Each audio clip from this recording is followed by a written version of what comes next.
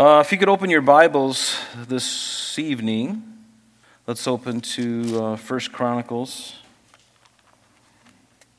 1 Chronicles, we're going to look at chapters 3 and perhaps even chapter 4 this evening.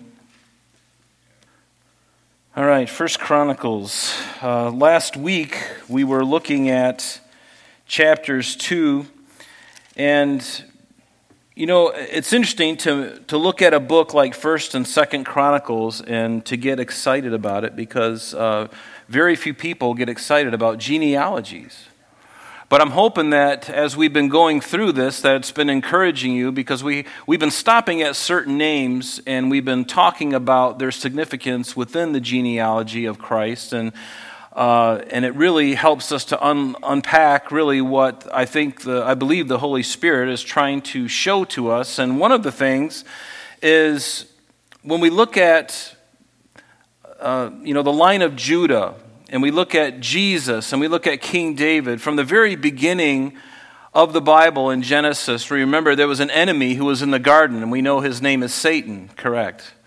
And you recall that after Adam and Eve had sinned, God had pronounced judgment upon not only Adam and Eve, but also the serpent. And one of the things he said to the serpent was that the seed, speaking of the seed of the woman, which is a not so veiled reference to Christ, that Satan would, or the seed of Satan would basically bruise the heel of the woman's seed, but the woman's seed, speaking of Christ, would crush the head of the serpent's seed, which is obviously speaking of the devil and all of his hordes. He would crush the kingdom of evil once and for all. And we know that in the crucifixion, Jesus, in a sense, his heel was bruised, but one of the things that the enemy either knew or didn't care to know about was the fact that after Satan incited these men and women to crucify Jesus, that on the third day he would rise.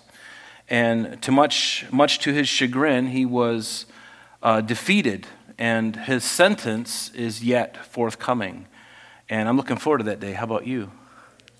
Yeah, but last week, if you remember, I labeled the message the demonic contract. And yes, when I say contract, I mean a hit. Like when a mafia goes after an enemy of theirs, they put a contract on their head, which means that they hire someone to kill them.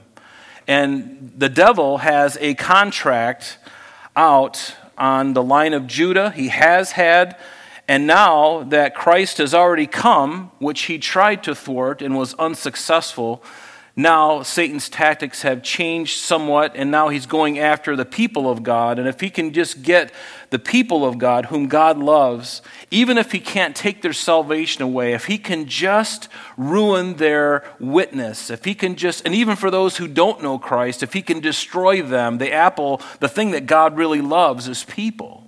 And if Satan can grab as many of those as he can to take them down with him, he is satisfied. And see, that is the heart of evil. And thank God we don't have to understand the heart and the mind of Satan.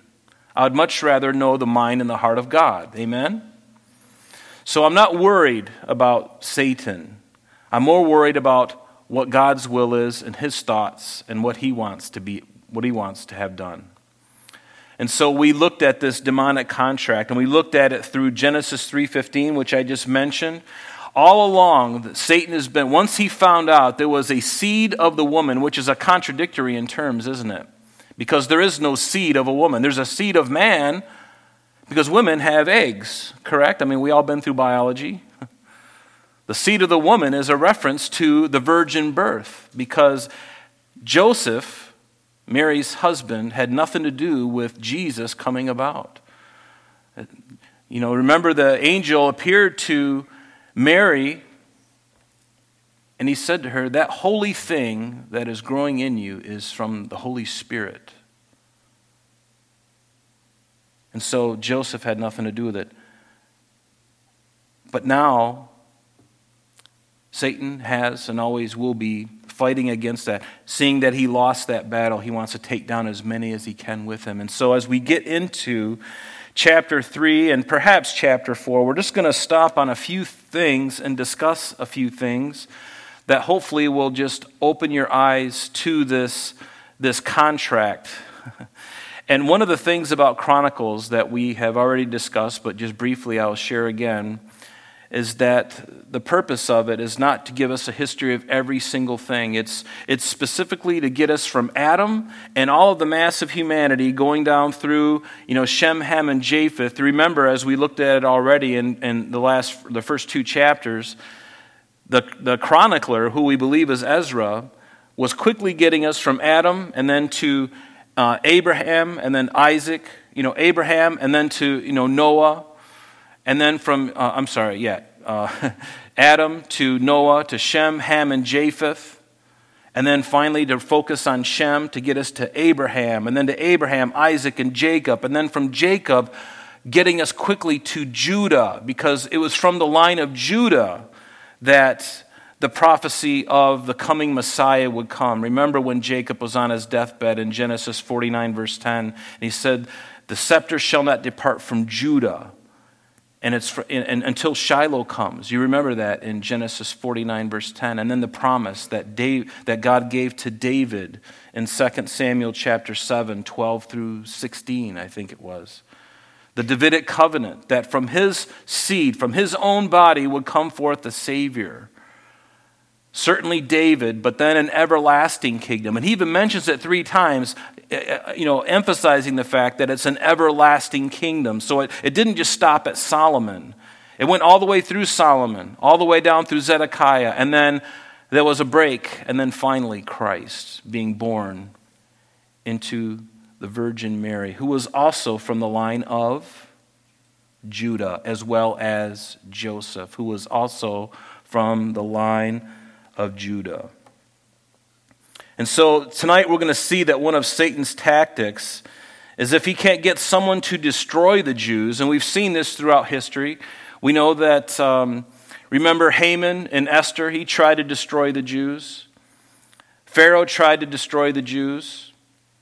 Many people have tried to destroy the Jews, and even in the 20th century, Adolf Hitler in the 1940s, exterminated over 6 million Jews. And Satan's tactics are still going. He's just bent on destruction. See, we don't understand a mind like that. We don't. You would think that if he knew, the Bible says, and believe me, Satan knows the Word of God better, I think, than we do. He chooses not to obey it. He knows his time is short because the Bible has pronounced this judgment upon him. He's read to the end of the book of Revelation. He knows that his doom is sealed and it's coming.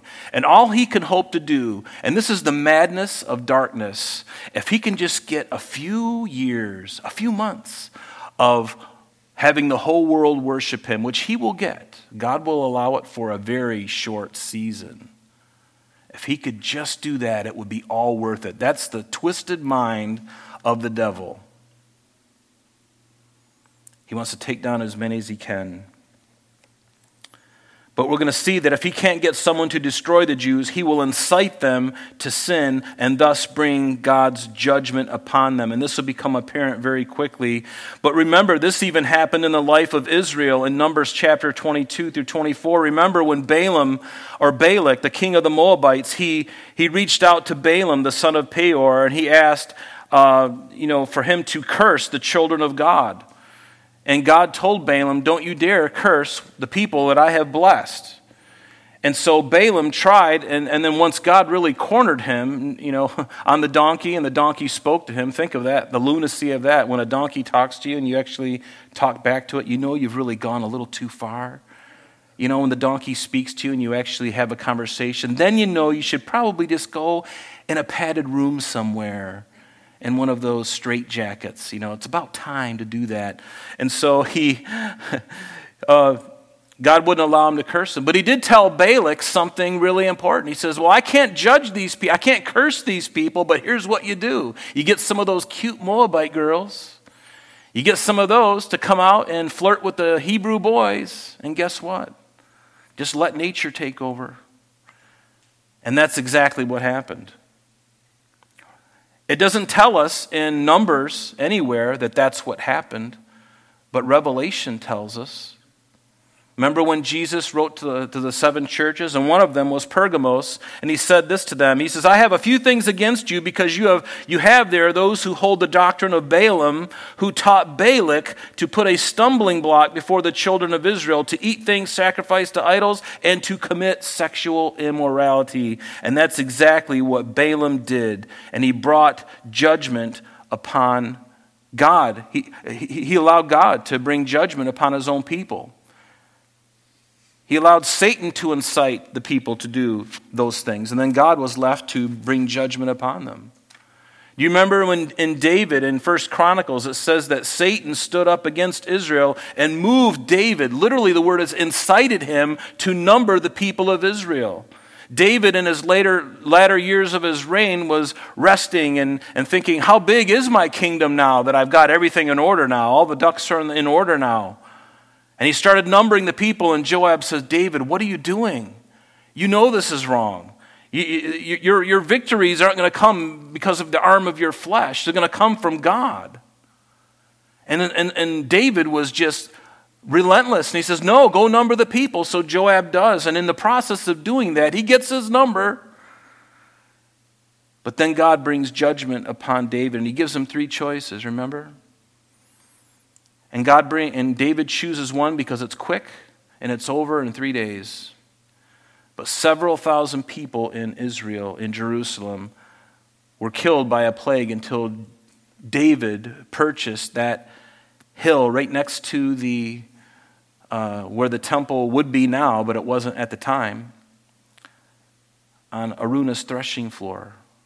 Remember, he built an altar and he sacrificed to God, and God withdrew the plague from Israel. But it was Satan who incited David to do it. Chronicles tells us that in chapter 21. And so, if God can't destroy you, he will incite you to do evil, and then God will have to judge you. Do you see how that works?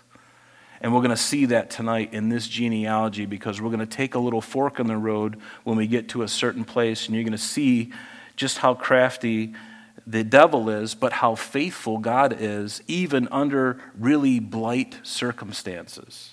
Yes, how crafty the devil can be, but then, have you ever tried, let me ask you a question. Do you think it would be wise to play chess with God? I love playing chess, and I've learned that you've got to have several moves ahead. When you're playing an opponent, you're already thinking 3 or 4 moves, and if you're really brilliant, even more than that. And I'm not so brilliant, so I only got 4 or 5 moves. And you're thinking ahead. If they move here, I'm going to do this. And it's all, an offense. But try playing chess with God, who knows the end from the beginning. It's madness. And yet the enemy of our soul, Satan, still tries. You'd think that he would give up. He knows the power of God greater than you and I. Do you understand? He knows the reality of who he is, and yet he opposes him. To me, that's insanity. That's mental illness on a great level. So tonight we'll see a similar thing in the life of Jeconiah. Remember Jeconiah, he was a son of Jehoiakim. Remember toward the latter end of Judah's kingdom, Josiah, one of the greatest reformer kings Israel had ever had. Remember, after his passing, he reigned, I think 31 years. And then he had 4 sons, Johanan, and then Jehoiahaz, and then Jehoiakim, and then finally Zedekiah. And so we know that Jehoiakim, or Jehoiahaz, reigned after Josiah died. And then Jehoiakim reigned for another 31 years, I believe it was. And then immediately after that, Jehoiakim's son, Jehoiachin, otherwise known as Jeconiah or Coniah, or Jehoiachin is also his name. He's got 3 or 4 different names. He was on the throne for 3 months.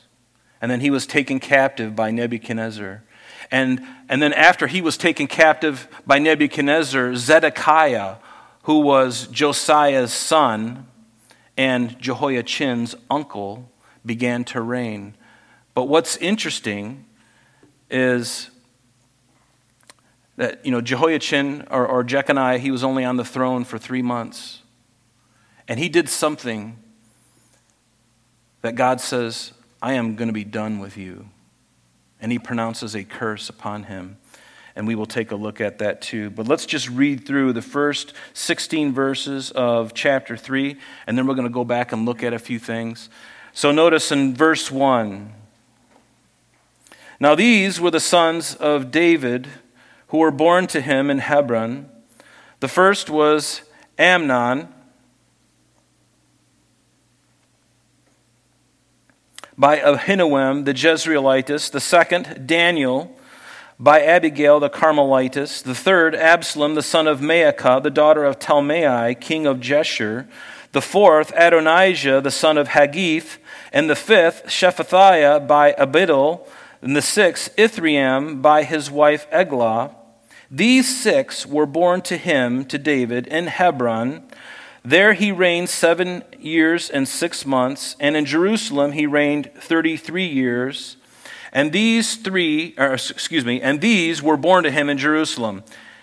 And you might want to underline these now, because I'm going to have you underline them later, so you might as well do it now. Shimei, Shobab, Nathan, and Solomon. 4 by Bathsheba, the daughter of Amiel. Also there were Ibhar, Elishama, Eliphalet, Nogah, Nepheg, Japhia, Elishama, Eliada, and Eliphalet, 9 in all. And these were all the sons of David, besides the sons of the concubines, and Tamar, their sister. Tamar, their sister.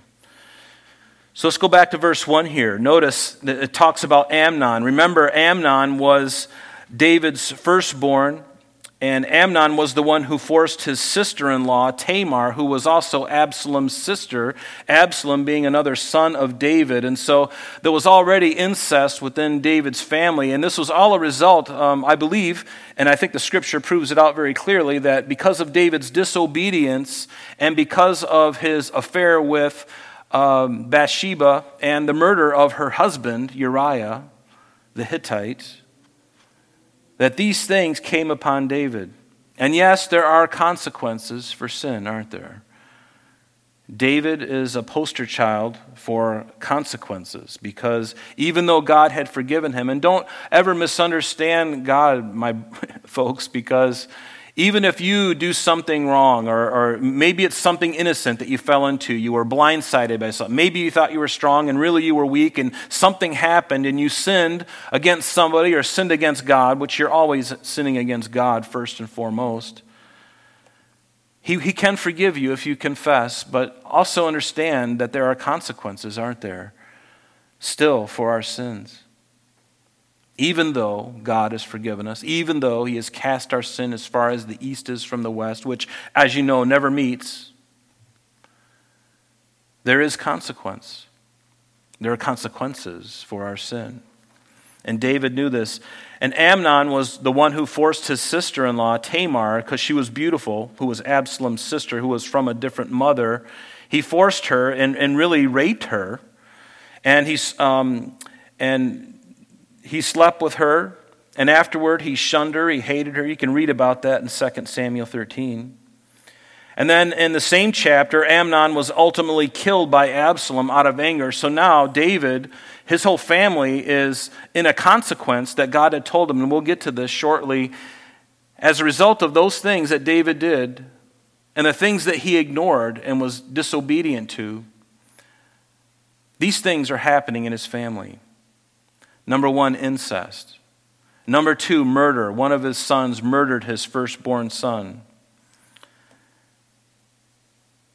And notice also in this verse 1, it talks about a man, the second son, his name was Daniel.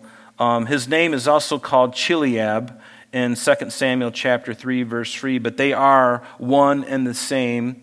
And his mother's name was Abigail, the Carmelitess. Anybody remember Abigail from 1 Samuel 25? Remember when we were looking at Abigail? Remember when David was on the run from Saul and he was out in the middle of the field and there was a man from the Carmel who was very wealthy and all David and his men wanted was just something to eat, and this man refused, and David was going to go up and take this guy out because, it was just unheard of not to have that kind of hospitality in the Middle East. And the guy was a scoundrel. In fact, his name was Nabal, which his name literally means fool. The fool has said in his heart, there is no God. The word fool in the Hebrew is Nabal. Just that was his name. He was a fool. And Abigail, Nabal's wife, interceded and saved the man's life. And once he realized how close he was to death, he had a heart attack and died. So David married her. Does this sound like The Young and the Restless? Or the As the World Turns, or as I call it, As the Stomach Churns, or The Blinding Light. Remember those sitcoms? Anyway. So in verse 2, back in our text, it says, Now the third son was Absalom, the son of Maacah, the daughter of Talmai, king of Geshur. The fourth, Adonijah, the son of Haggith. Remember, Absalom was the one who forced a coup and caused his father David to go into exile. His exploits you can read about in 2 Samuel 13 through chapter 18. We've looked at all of these things in depth over the last year or so. And Adonijah, later in David's life, when he was old and dying, this son attempted to usurp the throne, and it was only stopped by Bathsheba, David's wife at the time, and Nathan the prophet. And Solomon was placed on the throne ultimately, and Solomon had Adonijah killed for his treachery. But in verse 3 it says, Now the fifth son was Shephatiah by Abital, and the sixth Ithream by his wife Eglah. And these six were born to him in Hebron, and there he reigned 7 years and 6 months, and in Jerusalem he reigned 33 years, a total of 40 years, 40 and a half years. And these were born to him, to David in Jerusalem. Notice, and I have you underline this, and we're going to come back to it because I want to finish this short little section that we have, and we're going to come back to verse 5. But notice, underline these four names, Shimea and Shobab, Nathan, and Solomon. For by Bathshua, that's just another variant of Bathsheba's name. You'll notice in the Bible, especially when you're going from Samuel and Chronicles and other places, you have to really keep track and have a Bible dictionary or something, because a lot of times it's speaking of the very same person and you might not know it. And having that information really does help to understand what is going on. But sometimes there are these little variations in spelling. Okay, so that is Bathsheba that it's referring to. And you can even look in 2 Samuel chapter 5, verses 14 through 16, and you'll see these same names with very minor variations on one or two of them, okay? But don't let that throw you. That's just the way these things are. So verse 6, and also there were Ibhar, Elishama, and this Elishama is the same as Elishua in 2 Samuel 5, verse 15. It's one and the same person. Again, just a spelling variant. And then finally, Eliphalet, and then Nogah, Nepheg, Japhia, Elishama, Eliada, and Eliphalet, 9 in all. Now, here in Chronicles, in this chapter, verses 5 through 8 specifically, notice it says 9 in all, but there's actually 13 here recorded. And so there's a recording here in this section in verses 5 through 8. There's two names that you won't find in the same list in 2 Samuel chapter 5, verse 14 through 16. Now, you may have to write that down or listen to this again and stop it and go back and look at it. But if you look at the names, there's in this list here in verses 5 through 8 here in Chronicles, there's two more names. And it's not a big deal. It's just something to be aware of. One is Nogah and Eliphalet, another Eliphalet actually. So there evidently was two. And just in case you think that might be happenstance or just a mistake or something like that, This same list that we see here in Chronicles in verses 5 through 8 is the same exact thing that you'll see in 1 Chronicles chapter 14, verses 4 through 7. Now, and all you're going to see is some spelling variants on a couple of the names. And so, because as you go through the Word of God, and the reason I bring these things up to you is not so much to bore you with the details. I really like this kind of stuff, and that makes me a little weird, I guess. But I really enjoy these kinds of things because it causes me to really dig in and search and find out the reason why. And it's important for you to do that too, because someone will come along and they will bring up one of these things in an attempt to stumble you, and then you're going to get discouraged and think, well, the Word of God is just full of errors. And, there's translational problems, there's no doubt, and those things have been figured out. But the original scrolls, the writings, they're flawless. They're inspired. They're inerrant. The Bible, in its original form, is an inerrant. And never lose that. Never let anybody pull you off of that rock of inerrancy and inspiration. Because once they do, they got you. And then your faith stumbles. Okay?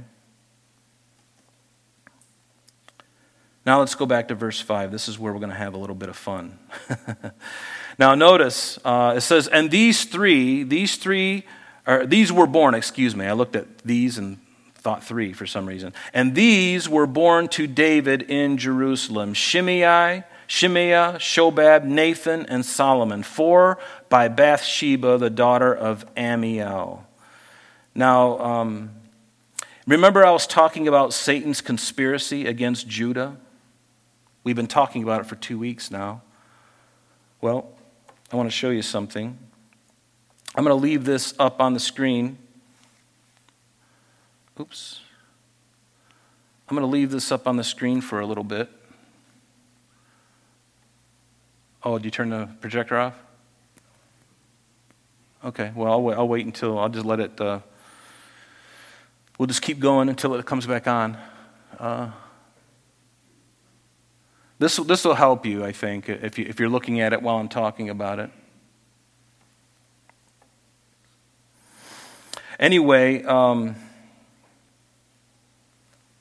still not on, huh? Okay, I guess I'm going to have to go without it.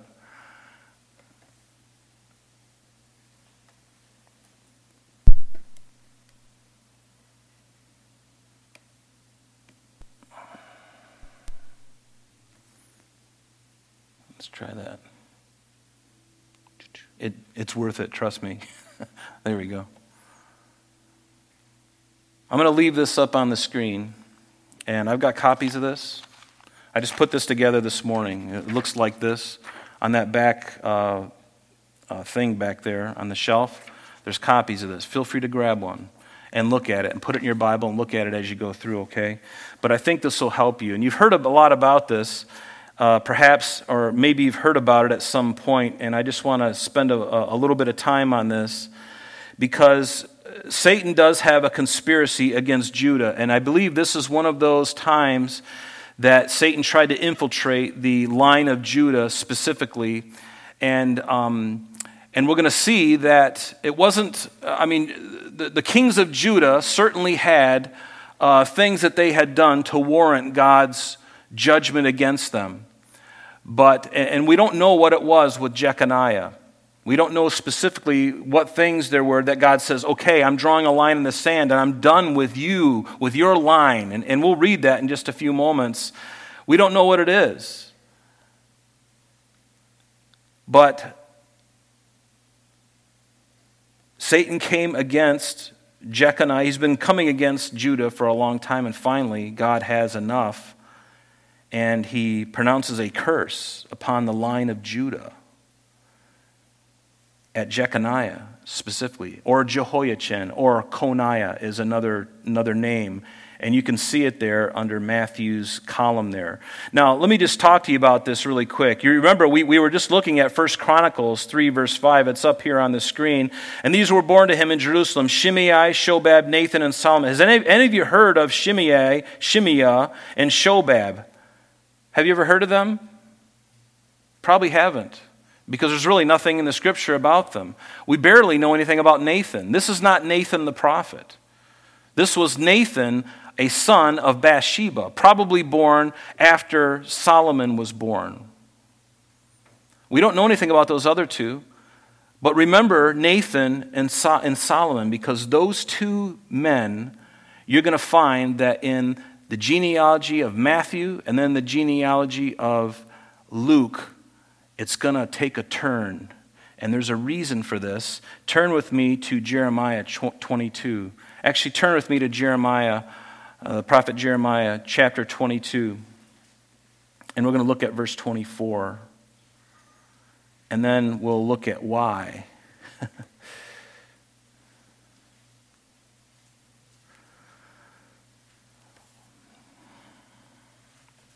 First, we're going to look at the curse. And then we're going to get into Matthew and Luke and take a look at this ourselves. I'm going to try and make this as non-technical as possible, even though it can be.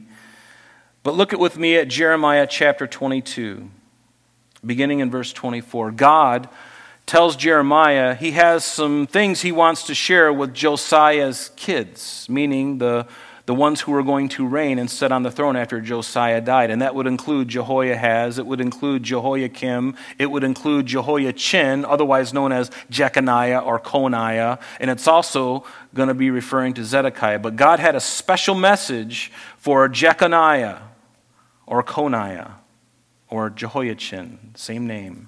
And this was it. He says, "As I live, says the Lord." Now, he hasn't done this to any of the other kings prior to this, other than maybe Saul. He pronounced a judgment against him.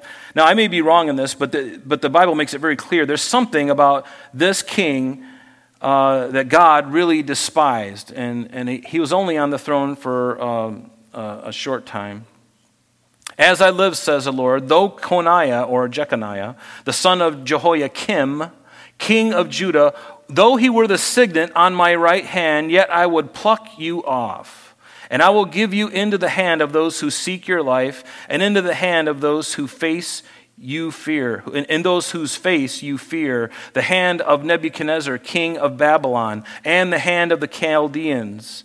So I will cast you out, and your mother who bore you, into another country where you were not born, and there you shall die. But to the land to which they desire to return, there they shall not return." And then there's a quote here. "Is this man Coniah a despised, broken idol, a vessel in which is no pleasure? Why are they cast out, he and his descendants, and cast into a land which they did not know? O earth, earth, earth, hear the word of the Lord. Thus says the Lord, thus says Jehovah. Write this man down as childless, a man who shall not prosper in his days. For none of his descendants," underline that, "for none of his descendants shall prosper, sitting on the throne of David and ruling any more in Judah." I think God meant what he said. So what he said is, no one from his line is going to sit on the throne. And the devil and all of the hordes of hell are having a party when they hear that. We finally thwarted the Messiah through the line of Judah. Right? Because Jesus wouldn't be born for hundreds of years after this. So they're thinking we got it. So God placed a blood curse, if you will, on Jeconiah. Now, how many sons did David and Bathsheba have? I mean, other than Shobab and Shimeah, we're looking at Nathan and Solomon. There's two other sons that we know that are in the running for this, and they are, because I know this ahead of time. So let's take a look at this. Go with me now to Matthew chapter 1. And like I said, take that sheet with you. It'll help you understand what I'm getting at.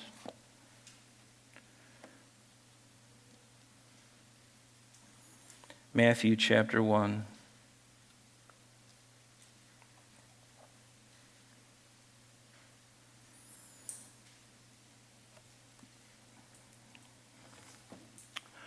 Now, if you notice, we're not going to read all of the first 17 verses of Matthew's Gospel, of chapter 1.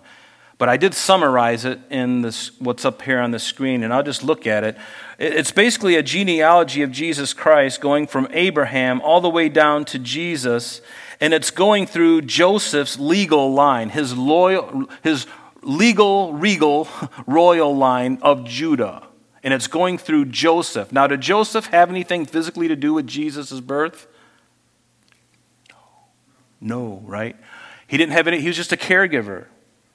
So we're looking at his regal or his royal line, his legal line, to be on the throne of David.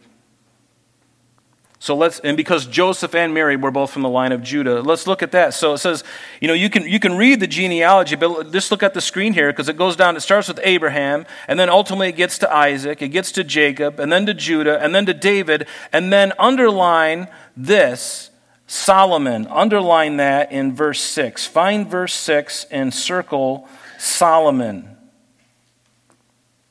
Circle Solomon.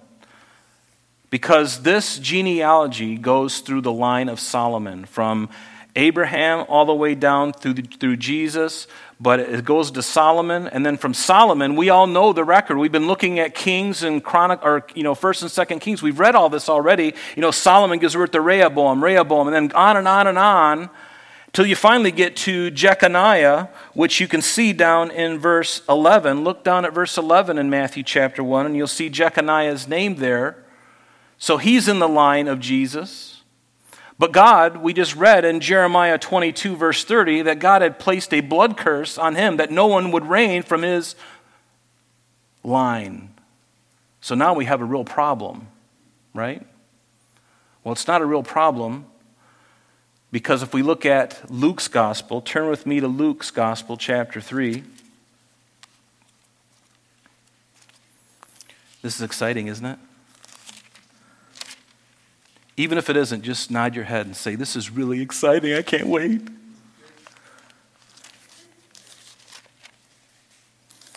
Luke chapter 3, beginning in verse 23.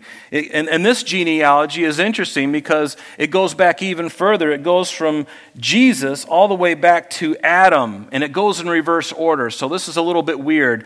Matthew's gospel goes from from Abraham and then to his sons, and it goes down in a way that we can understand in our writing, in our understanding. But when we get to Luke's gospel, everything is in reverse. It's just a different way of labeling the same genealogy, but going back even further to Adam. But I want you to notice a couple of things. Number one, look at verse 31 of Luke chapter 3. Look at verse 31, because it goes in reverse order. So, at the end of chapter 3, it says the Son of God, and then the Son of Adam. Not the Son of God speaking of Jesus, but you see at the very bottom of chapter 3, it says the Son of Adam, and then Adam begat Seth, Seth begat Enosh, Enosh begat Canaan, all the way up. And so as you go from the bottom upward, you're actually progressing through time. Does that make sense? It's a little bit different than Matthew's gospel that starts from the top and goes down through time as you go down, okay? Now look at verse 31 and circle the word Nathan. Because, and look at that verse, it says, the son of Melah, the son of Menon, the son of Mattatha, the son of Nathan, the son of David, the son of Jesse, the son of Obed, the son of Boaz, and it goes on. But we know that David also had a son of Solomon, didn't he?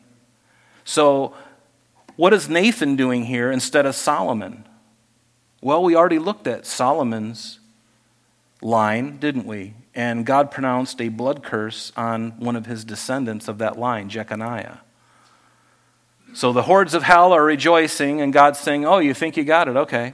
Well, I'm going to get it done through Mary's line.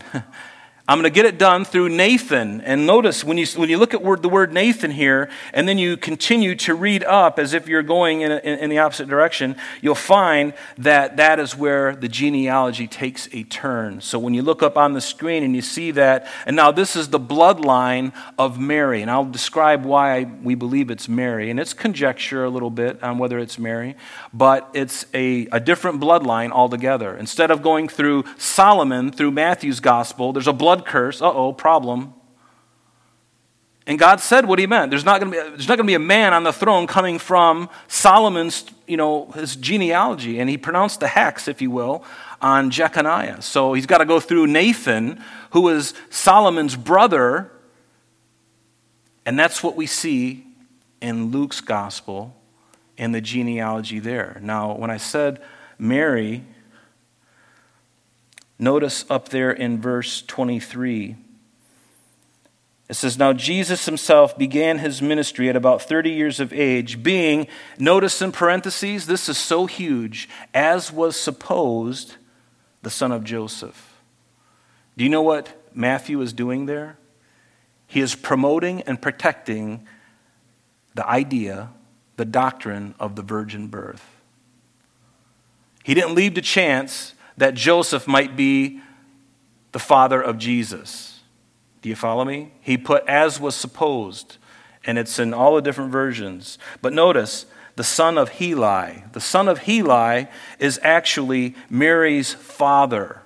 Mary's father. So it would be Joseph's father-in-law, his line, because he was from the line of Judah as well. So you see that the one genealogy from Matthew goes from Abraham to Jesus, but through Solomon there in black on the screen, there's a problem because of the blood curse on Jeconiah that's given to us in Jeremiah 22:30.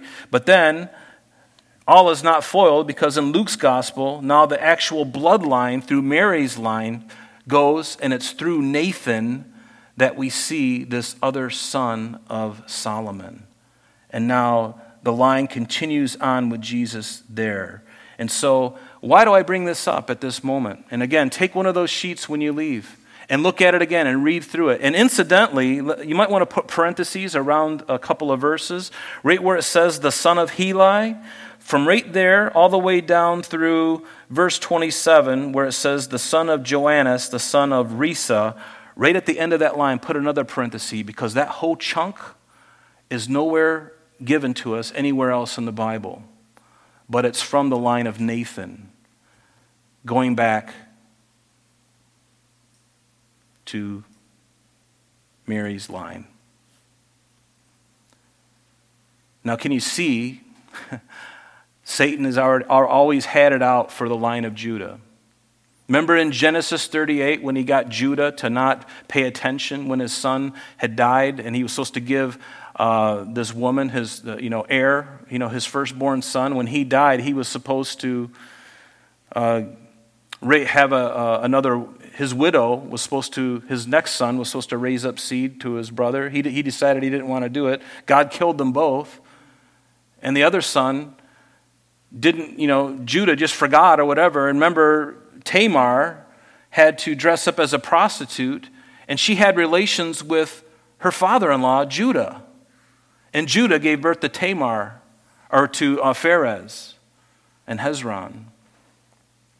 Satan, going back, he's always inciting. And that's the reason I brought up this whole idea of inciting when we first started, how Satan incited this person, moving them to do this, moving them to do that. His whole intention was to stop the Son of God from being born, and even to stop David from being born, because it was in him that all of the promises of Judah and Jerusalem were tied up in the world for the Messiah. And he tried really hard to corrupt that line, and he did. And he was rejoicing until Luke wrote the genealogy. Until it was known, hey, Solomon wasn't the only son of David, so was Nathan. And that's something that Satan could not see. And I want you to notice something too. In Matthew, go back to Matthew's gospel. Actually, while you're in Luke here, look at who's Joseph's father-in-law is Heli, right? Now, you can read some different versions of the Bible, and it puts this, as was supposed, the son of Joseph. The son of Heli, the word the son of can literally mean a son-in-law. It can mean a son-in-law. And but notice it says Heli here, but if you go back in Matthew's gospel, chapter 1, verse 16, it tells us who Joseph's biological father was. His name was Jacob, or Jacob. So two different men. One was Jacob, or Jacob, was in Matthew 1:16 was Joseph's real blood father. And then here in Luke's gospel, chapter 3, Heli is actually Joseph's father-in-law because it's Mary's father. Follow? So Mary's line goes through Luke's gospel. Joseph's line goes through Solomon and in the Gospel of Matthew.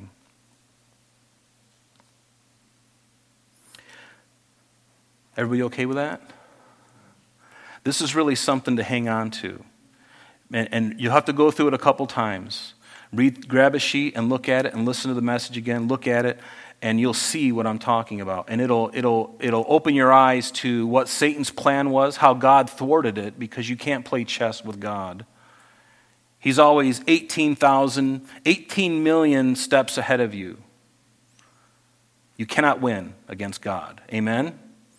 And this is just all glory to God for this. I love it. The Word of God always foils the attempts of the enemy. He always does, and I love it. But no, notice back in our text now, back in Chronicles chapter 3, it says, "These were all sons of David, besides the sons of the concubines and Tamar, their sister." Now, Tamar, David's sister, don't confuse this with Judah and Tamar. That was many years prior, okay? So don't confuse them. But even though David had many wives, and the scripture tells us that he did, it doesn't mean that God condoned the behavior. And Solomon, David's son, remember, had 1,000 wives. 700 wives and 300 concubines, or something like that. 300 wives, it doesn't matter. 1,000 women in his life. Right? And do you think that that was a good thing? Does Solomon's life play out that that was a really good idea? Now, there's nothing against women, okay? This is not this is not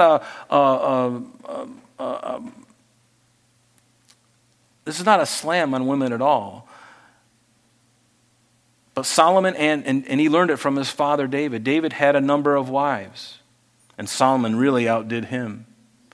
And it got him into trouble. And Solomon in his latter years began to worship the gods of these women, and it made his relationship with God, it ruined him for a season.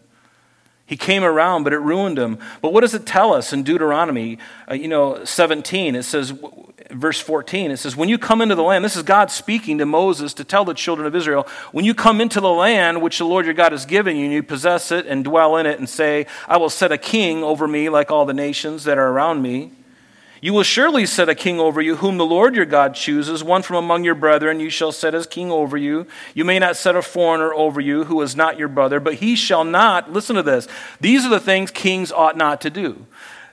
"He shall not multiply horses for himself, nor cause the people to return to Egypt to multiply horses. For the Lord has said to you, you shall not return that way again. Neither shall he multiply wives for himself." And here is why: "Lest his heart turn away, nor shall he greatly multiply silver and gold for himself." And he goes on, and then at the end of this, in verse 20, he says, "That his heart may not be lifted above his brethren, that he might not turn aside from the commandment to the right hand or to the left, that he might prolong his days in his kingdom, and he and his children in the midst of Israel." So David had many wives, and the infighting that had caused by various means, and his sin with Bathsheba, brought about these consequences. With Amnon and Tamar, and Absalom killing Amnon, and then Adonijah being killed, and then Absalom being killed. All of these things. And then David being incited by the devil to number the people of Israel, bringing another plague upon the people of God. And you remember, it records for us in 2 Samuel, and I bring this up because these are things that were brought upon David because of his behavior. Do you remember after Nathan the prophet had come to David and basically busted him for having that illicit relationship with Bathsheba and then killing her husband when he wouldn't go in unto her, trying to cover up their pregnancy? David has Uriah killed, and finally God comes and says to him, finally David says, "I have sinned against the Lord." And Nathan said to David, "The Lord has also put away your sin. You shall not die." He deserved to die. However, here it is, because By this deed you have given great occasion to the enemies of the Lord to blaspheme, and also the child who is born of you shall surely die. And then Nathan departed to his own house, and the Lord struck the child that Uriah's wife bore to David, and it became ill. So their first child died at the hand of God. But then they had children after that. Solomon, they had Nathan, they had Shobab and Shimeah. And only Solomon and Nathan are the ones in the genealogies, right? 2 different lines. We looked at that.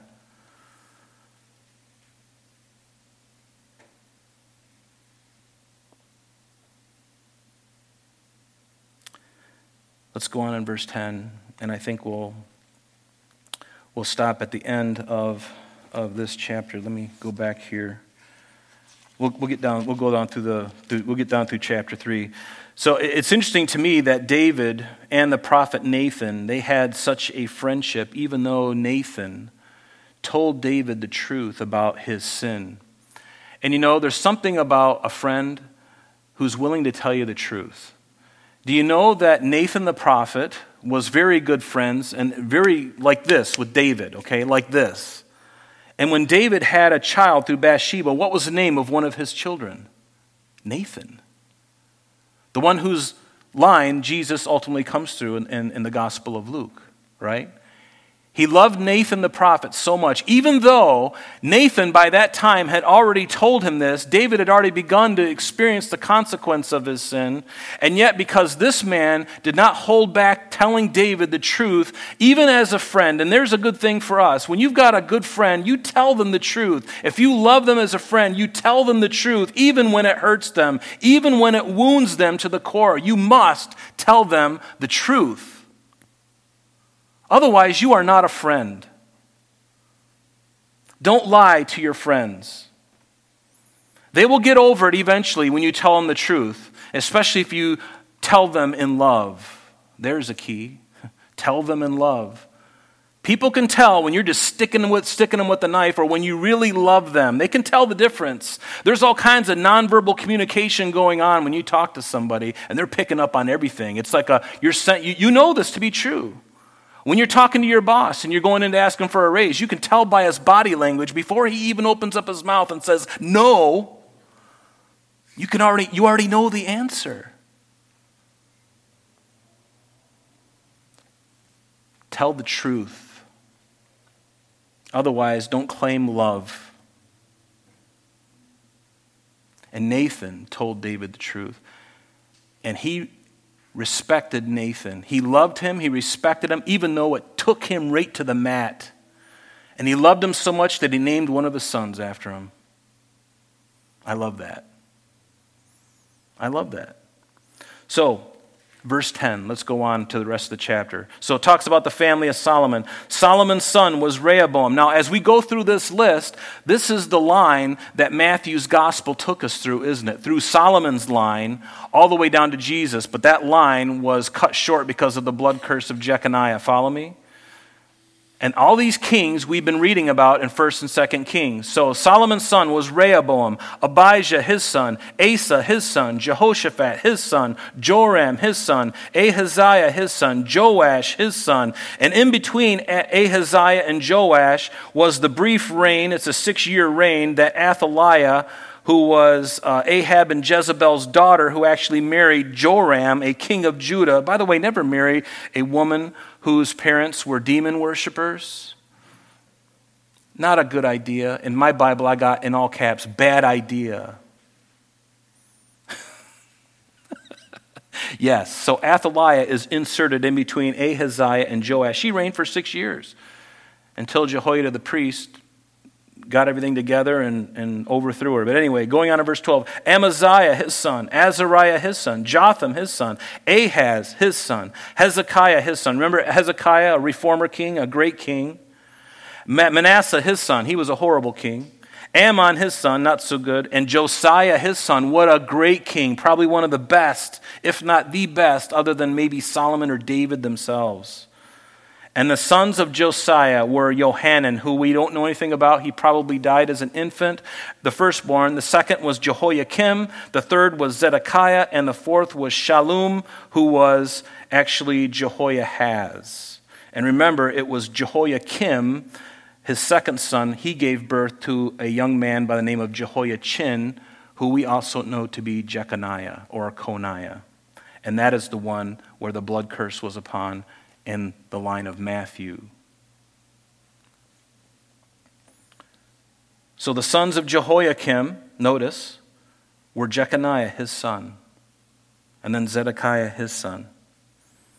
Actually, this is a different Zedekiah. We know Zedekiah was the last king of Judah. This is not him. So Jeconiah was also called Coniah in Jeremiah 22:24, and he's also called Jehoiachin in 2 Kings 23:31. I mention these not so much that you're going to write these down, but you can if you're fast enough. But you can also listen to the message again, or you can come up afterwards and I'll give you these, okay? But Zedekiah, remember, not this Zedekiah in verse 16, but Zedekiah was the last king of Judah whose sons were killed before his eyes, and Nebuchadnezzar had his eyes gouged out, and he was taken to Babylon, remember, when we looked at that. And then notice now in verse 17, it goes into the family of Jeconiah. So, and the sons of Jeconiah were Assur, and this word Assur is actually not a son. It's actually, should be translated, the descendants of Jehoiachin the captive.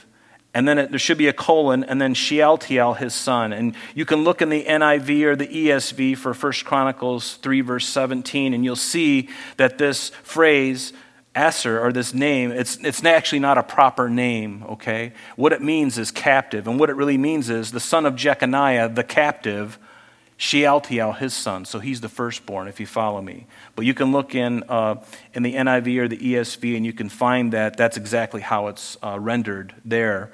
And that's important to know. And then going on to verse 18, and Melchiram, Pedaiah, Shenazar, Jechemiah, Hoshama, and Nebadiah. And these were the 7 sons that were born to Jeconiah while in exile in Babylon. Because remember, Nebuchadnezzar took Jeconiah into captivity, and it was in Babylon that Jeconiah had these 7 sons. Not one of them sat on the throne of David ever, because God had told that that wouldn't happen. And indeed, it did not.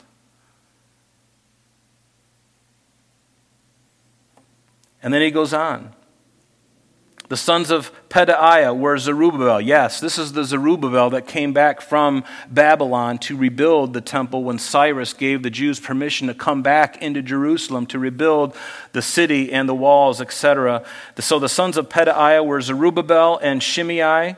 The sons of Zerubbabel were Meshullam and Hananiah and Shalomith, their sister, and Heshubah, Ohel, Berechiah, Hazadiah, and Jushab Hesed, 5 in all. And the sons of Hananiah were Pelatiah and Jeshaiah. The sons of Rephaiah, the sons of Arnan, the sons of Obadiah, and the sons of Shechaniah. The sons of Shechaniah was Shemaiah. The sons of Shemaiah were Hutush, Igal, Beriah, Neriah, and Shaphat, 6 in all. And the sons of Neriah were Elionai, Hezekiah, and Izrikam, 3 in all. And the sons of Elionai were Hodaviah, Eliashib, Pelaiah, Akub, Johanan, Delaiah, and Anani, 7 in all. 7 in all. So I think we're going to stop there.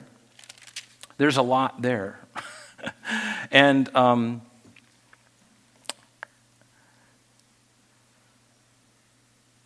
now, as we go through Chronicles, we're going to move a lot faster. I keep saying that, and I really mean that. Sometime soon, we're going to go a lot quicker. Next week, we'll probably cover at least 2 chapters, and I'm only going to stop a few times, because when we get into the tribes or the sons of Jacob, they're going to take up pretty much the balance of the next several chapters until we get to around chapter 10 or 11, and then we're going to see David again, and then we're going to see some of the similar things that happened when we were in 1st and 2nd Samuel. And it's going to be like we're back in 1st and 2nd Samuel again, going through the lives of the kings. And we won't spend as much time, because we've spent a lot of time in 1st and 2nd Samuel already, but we'll be covering very familiar ground when we get into chapters 11 through the rest of First Chronicles and Second Chronicles. It'll be a really wonderful ride. We'll get beyond these genealogies, which I understand can be kind of dry. But don't you agree that even as we've been looking at this, it's been really exciting? And just to see, these 4 sons, 2 of them we don't even know about, but Nathan and Solomon. And Solomon's line in Matthew's gospel is cut short through Jeconiah. And that's the legal line through Joseph. And it proves that even though Joseph had nothing to do with it, just as because he was David's father in a sense of, stepfather, caregiver, that even though he had nothing to do with it, he still is in the line of Judah, in that line. But it was through Mary's line, through her father, Heli, and then down through Nathan, going all the way back to Adam. That is through Mary's line, the bloodline. The actual line where Jesus physically had contact with human flesh because he resided in Mary's womb when the Holy Spirit planted that seed in her. Had nothing to do with Joseph. But her line went straight through. And the devil was rejoicing, thinking he had stopped the whole thing. And God's going, watch this. Have you considered Nathan? Who's he? Oh, you don't know who Nathan is? Very interesting. God is in control. God is in control. He will not be thwarted. And that gives very comforting for me and you, isn't it? We don't have to worry, folks. If you're a believer in Christ, you've got nothing to worry about. As you look around the world and you see things falling apart, again, take comfort, because this to me gives me even greater comfort in the confidence of my God and your God, that he cannot be thwarted. He's all powerful. Do you understand that? Remember when he told in John chapter 10, when he says, "No one can pluck you out of my hand. Nothing in heaven above or earth beneath." That means in hell or in heaven, there's no one who can take you out of the palm of God when you are in the palm of God. But my question to you tonight is, are you in God? Are you in Christ? Because if you're in Christ, you've got nothing to worry about, even though the devil has schemes to take away your witness. All he can do is make you stumble and fall. And as a believer, you're still going to go to heaven. And we confess those sins. Certainly we do that. But we're going to heaven. But for the person who doesn't know Christ, oh my goodness, how great jeopardy they are in. And if you are one of those people tonight or today that is not in Christ, you've got everything to worry about. Whatever you're doing, stop. If you're listening to this message and you're driving a car, pull over to the side of the road and say, "God, forgive me. I'm a sinful man. I'm a sinful woman." There is so much evidence here. It's speaking volumes. Give your heart to Christ. He loves you. He's got a great plan for your life. Let's stand together and let's give him thanks. Lord, we just come before you tonight. We thank you for these passages, Lord. Never knew that we could have so much fun in a genealogy. Of course, I may be the only one having the fun. And there's a lot of laughter in the room, so I'm very comforted by that. But even still, Lord, it's so wonderful to know that even in the midst of this, you've got these jewels, these things in your word pointing us to your majesty, to your wonder, to your omniscience, your omnipotence. Lord, you are sovereign and wonderful. You are a great and glorious God who alone deserves worship and honor and glory. And Lord, all power belongs to you, Lord. You are the great King. No one can touch you. No one can even attempt to touch you, God. And you look out for your people. You look out for the Jews. You look out for even your church. Lord, you comfort us and you watch over us. You send angels to take charge over us, those who are the heirs of salvation. And here we are. Lord, would you continue to do that and help us in these days that we live to keep our chin up, to keep our eyes focused on you, Lord, to keep our nose in the book, in the Bible, in your word. How we love you, Jesus. And we thank you and we praise you. Let's sing this last song. I'm just going to lead it to you. I love you, Lord, and I lift my voice to worship you, O my soul, rejoice. Take joy, my King, in what you hear. May it be a sweet, sweet sound in your ear. May it be a sweet sound. May it be a sweet, sweet sound in your ear. We do love you, Lord. We thank you and praise you in Jesus' name. Amen. Amen. God bless.